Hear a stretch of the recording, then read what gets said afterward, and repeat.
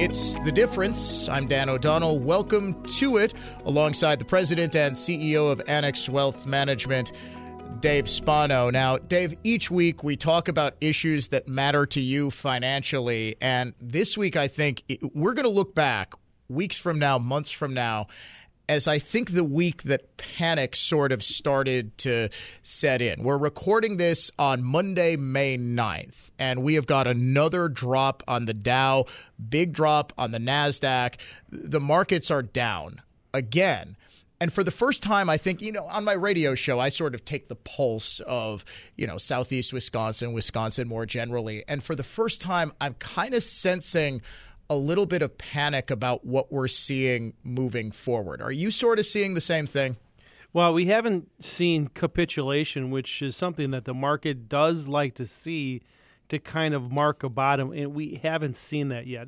And I don't want to be too geeky here on our podcast, but there's things that you can look at, for example, in the S&P 500, and there's support levels and so on. Well, we were hoping that the S&P would support at about 4150, somewhere in there. Well, it blew through right through there. So today, Monday, we're trading lower than that. And so next stop is somewhere around 3,700, 3,800, probably another 5 or 6% down. When people start to see that, then maybe we'll get a capitulation. And that is when people say, that's it, I've had enough, I'm selling all of my stuff, and I'm going to go bury it in the backyard. And so we haven't quite seen that yet. But it sure feels like people are getting really nervous right now. But, can I try to be a voice of reason here? Please. 85%, as of today, 85% of companies have reported. As you know, every quarter, the publicly traded companies have to give their report cards. How much did they sell? What were their widget sales? How much did they make? Well, profits were up 10% year over year. That's a good thing. But what is happening is afterwards, the analyst community gets to ask the CEO and CFO a bunch of questions, and the theme from all of these companies has been consistent. Higher costs, meaning higher labor costs, higher interest rate costs, a slowing economy because the Federal Reserve is trying to slow the economy, and rising inflation means that their profitability is going to be hit going forward. So the stock market hears that, and now they're repricing.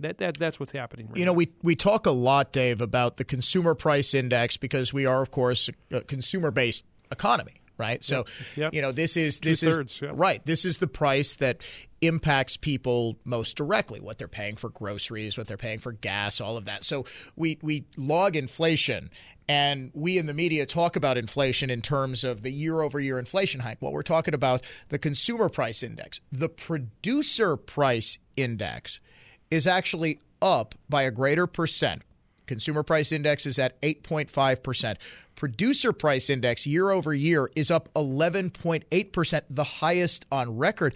I think not a lot has, or at least not enough in my world, in the media world, has been made of the cost that it's costing producers to get those goods into people's homes. Yeah, and a big part of that is energy, right? So no matter what is, you're producing, you got input costs, you have plastics, whatever it's going to be. But then you have to distribute those products, and no matter what it is, they're being transported. If it's by air, you've got fuel costs. If it's by truck, you have fuel costs. If it's by rail, you've got to push those things around. So input costs, especially fuel, is a big part of that. And as we know, today is May 9th, which is Victory Day for the Russians when they became freed from Nazi Germany.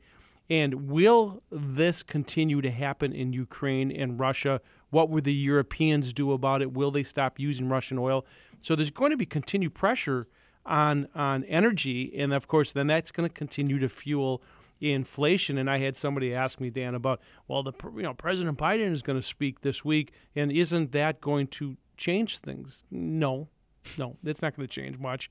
Well, so it has to work its way out, Dan. It's got to get through the system. There's been so much free money. The money supply has been increased by 25% over its run rate. That's got to make it through the system, and that is where prices are going to continue to have pressure until this happens. Volatility and pricing pressure at least until the election in November. And you know what else we're seeing now? This story has started to make its way into mainstream news sources. I saw it a bunch on Fox News over the past couple of days. We're starting to see shortages again. And there are some things where the shortages of last summer never really abated. Microchips, for example, I have been trying to buy a Sony camera to do live streaming of my radio show for a week. It is impossible. I bought a camera from a store in New York. I have no idea whether or not they actually have it in stock, or I'm going to be waiting 2 months for this camera to actually ship out. But now we're seeing something that impacts people real directly. Young mothers. We're a day after Mother's Day right now. Formula. There are widespread baby formula shortages. Now, what that suggests to me, Dave, is, of course, one of the big reasons you get formula shortages, not necessarily shortages, but the reason that you have to ask a manager to unlock the secured location where the formula is kept is it's a very expensive item. It's a necessary item for young mothers. It's one that's stolen very often. Yep. But what I see when I see a baby formula shortage is panic. What I see is the same sort of hoarding mentality that we saw with toilet paper and cleaning supplies in the early days of the pandemic. Are you getting that same vibe? Well, we're seeing it in China, right? With the shutdowns in Shanghai and perhaps Hong Kong, we're seeing that. There's no question that is happening. So let's go to the first part of your point, which is chips. So the semiconductor chips really was the first sign that we were going to have an issue. And because semiconductors, obviously the new cars, there's so many of them, couldn't get semiconductors, and of course there were shutdowns from the pandemic. That means that there couldn't be enough new cars. That spiked the price of used cars. And, there's a whole argument right now about, if you have a used car, you might want to sell it because you could get top dollar for it. Well, that's because of chips. Well, chips now are in back order for years, right? So you might say, well, if I'm an investor, well, maybe semiconductors might be a place that I want to look at. But if you look at things like, and again, we've talked about this, inflation hurts the lower income folks more than the investor folks. And that is what's happening. So here you have single mom, couple of kids, needs formula, and it's through the roof. And then she's got to go to the grocery store and get milk, and then she's got to fill up her gas station.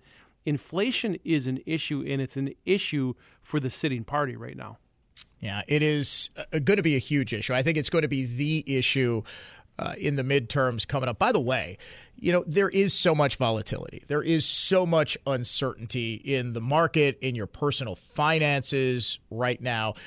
This is why we can't urge you strongly enough to head to annexwealth.com, check out that free wealth metric, and make sure that your investments are in good hands, because it is so easy to panic and to pull the ripcord, as it were. But the reality is that unless you need your money right now, this very moment, you want to take a step back and you want to make sure that you're making the best decision. That's what the folks at Annex can do. So be sure you're working with a fee-only fiduciary who's working with and for you. Free wealth metric, annexwealth.com. And when we see these – go ahead, Dave. Yeah, no, I was going to ask you. So, what's great about this podcast is, I can give some perspective on the economic side, and you can give some perspective on the political side. And that's why I was going where I was going, which is inflation is going to be a problem for the sitting party. And as we know, and as you know better than most,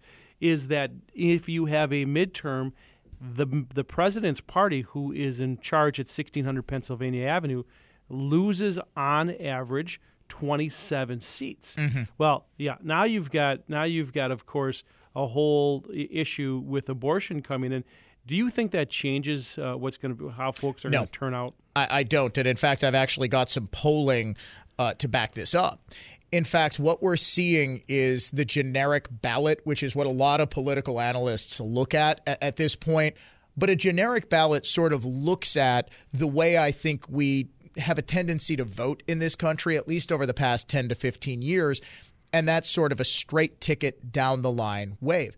The generic ballot has actually improved from the pre-Supreme Court leak state where it was to the post-Supreme Court leak where it is now.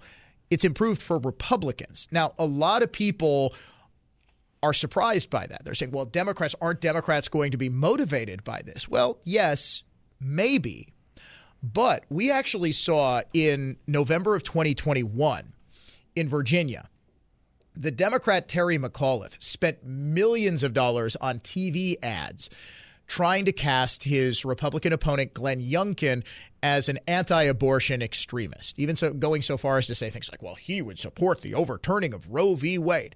Exit polling actually showed that of the 8% of voters in Virginia, which is a bluer and bluer state than it was when it was considered a swing state back in the George W. Bush era, 8% of voters said abortion was their top issue. Those voters broke 58% to 41% for Youngkin, the Republican. So the thinking there is for the people who feel most passionate about abortion, it's actually the pro-life crowd. And they're actually more energized by the likely repeal of Roe v. Wade even than liberal Democrats. And what I've always felt, Dave, is that people will always vote. They may be temporarily jazzed up by an issue like, the George Floyd protests or, racial justice and all of that, or Roe v. Wade and all of this. But ultimately, people always vote based on their personal financial situations. In fact, I've actually people vote their wallet. They do. And I actually sort of modified the old Tip O'Neill saying, all politics is local. Well, all politics is personal. All politics is based on how I feel I and my family and the people around me are doing. And right now, it is just inescapable. People feel like they're in deep, deep financial trouble. Right. And that's the reason why these economic issues are at the concerns. That's why inflation, the economy, and then crime, of course, and the border. Those are the issues by polling. That's not you and I saying that. That's the public information. Oh, so, and incidentally, I want to add, you talk about the average party losses are about 26. The generic ballot polling right now is roughly in line. It's Republicans +7. So if you're asked, would you vote for the Republican or the Democrat in your local congressional race, 49% people say Republican, 42% say Democrat. That is in line with the 6-point Republican advantage that produced a 63-seat pickup in 2010. That was the huge red wave election. It saw long-term incumbent here in Wisconsin, where we're recording this podcast, Russ Feingold, go down to defeat against a conservative businessman, Ron Johnson. You saw all manner of surprise. Ted Cruz, Marco Rubio, that freshman class of 2010. It was the Tea Party wave, right? It's going to be difficult for Republicans to replicate that because they're starting with – so remember, it only takes 5 or 6 seats for Republicans to win the majority. They're going to win the majority in the House, and they're almost certainly, because they only need a net pickup of 1, going to pick up the majority in the Senate. So they might not get to 63 seats because they're starting with so many more, but it is going to be – every major political prognosticator is saying it is going to be just an absolute wipeout. Yeah, and the reason why that's important is because as we get to November, and the reason why I'm bringing it back to investing is it checks off one more issue that folks can worry about. And so we'll see where inflation is 6 months from now. We'll see where the Russia-Ukraine dispute, and we'll see if they call it a war, in the next 6 months. We'll see who is in charge politically. And all of that means that if you can remove those from the wall of worry, the market may try to find a bottom and start to recover. Goes back to our point that we started with. This too shall pass. Right. This is the time to go through your portfolio and say, who can survive 6 months, 1 year, 2 years from now, and start to put those in your portfolio if you are doing this by yourself. If you're like most people, you've hired a financial advisor. Find yourself a fee-only fiduciary.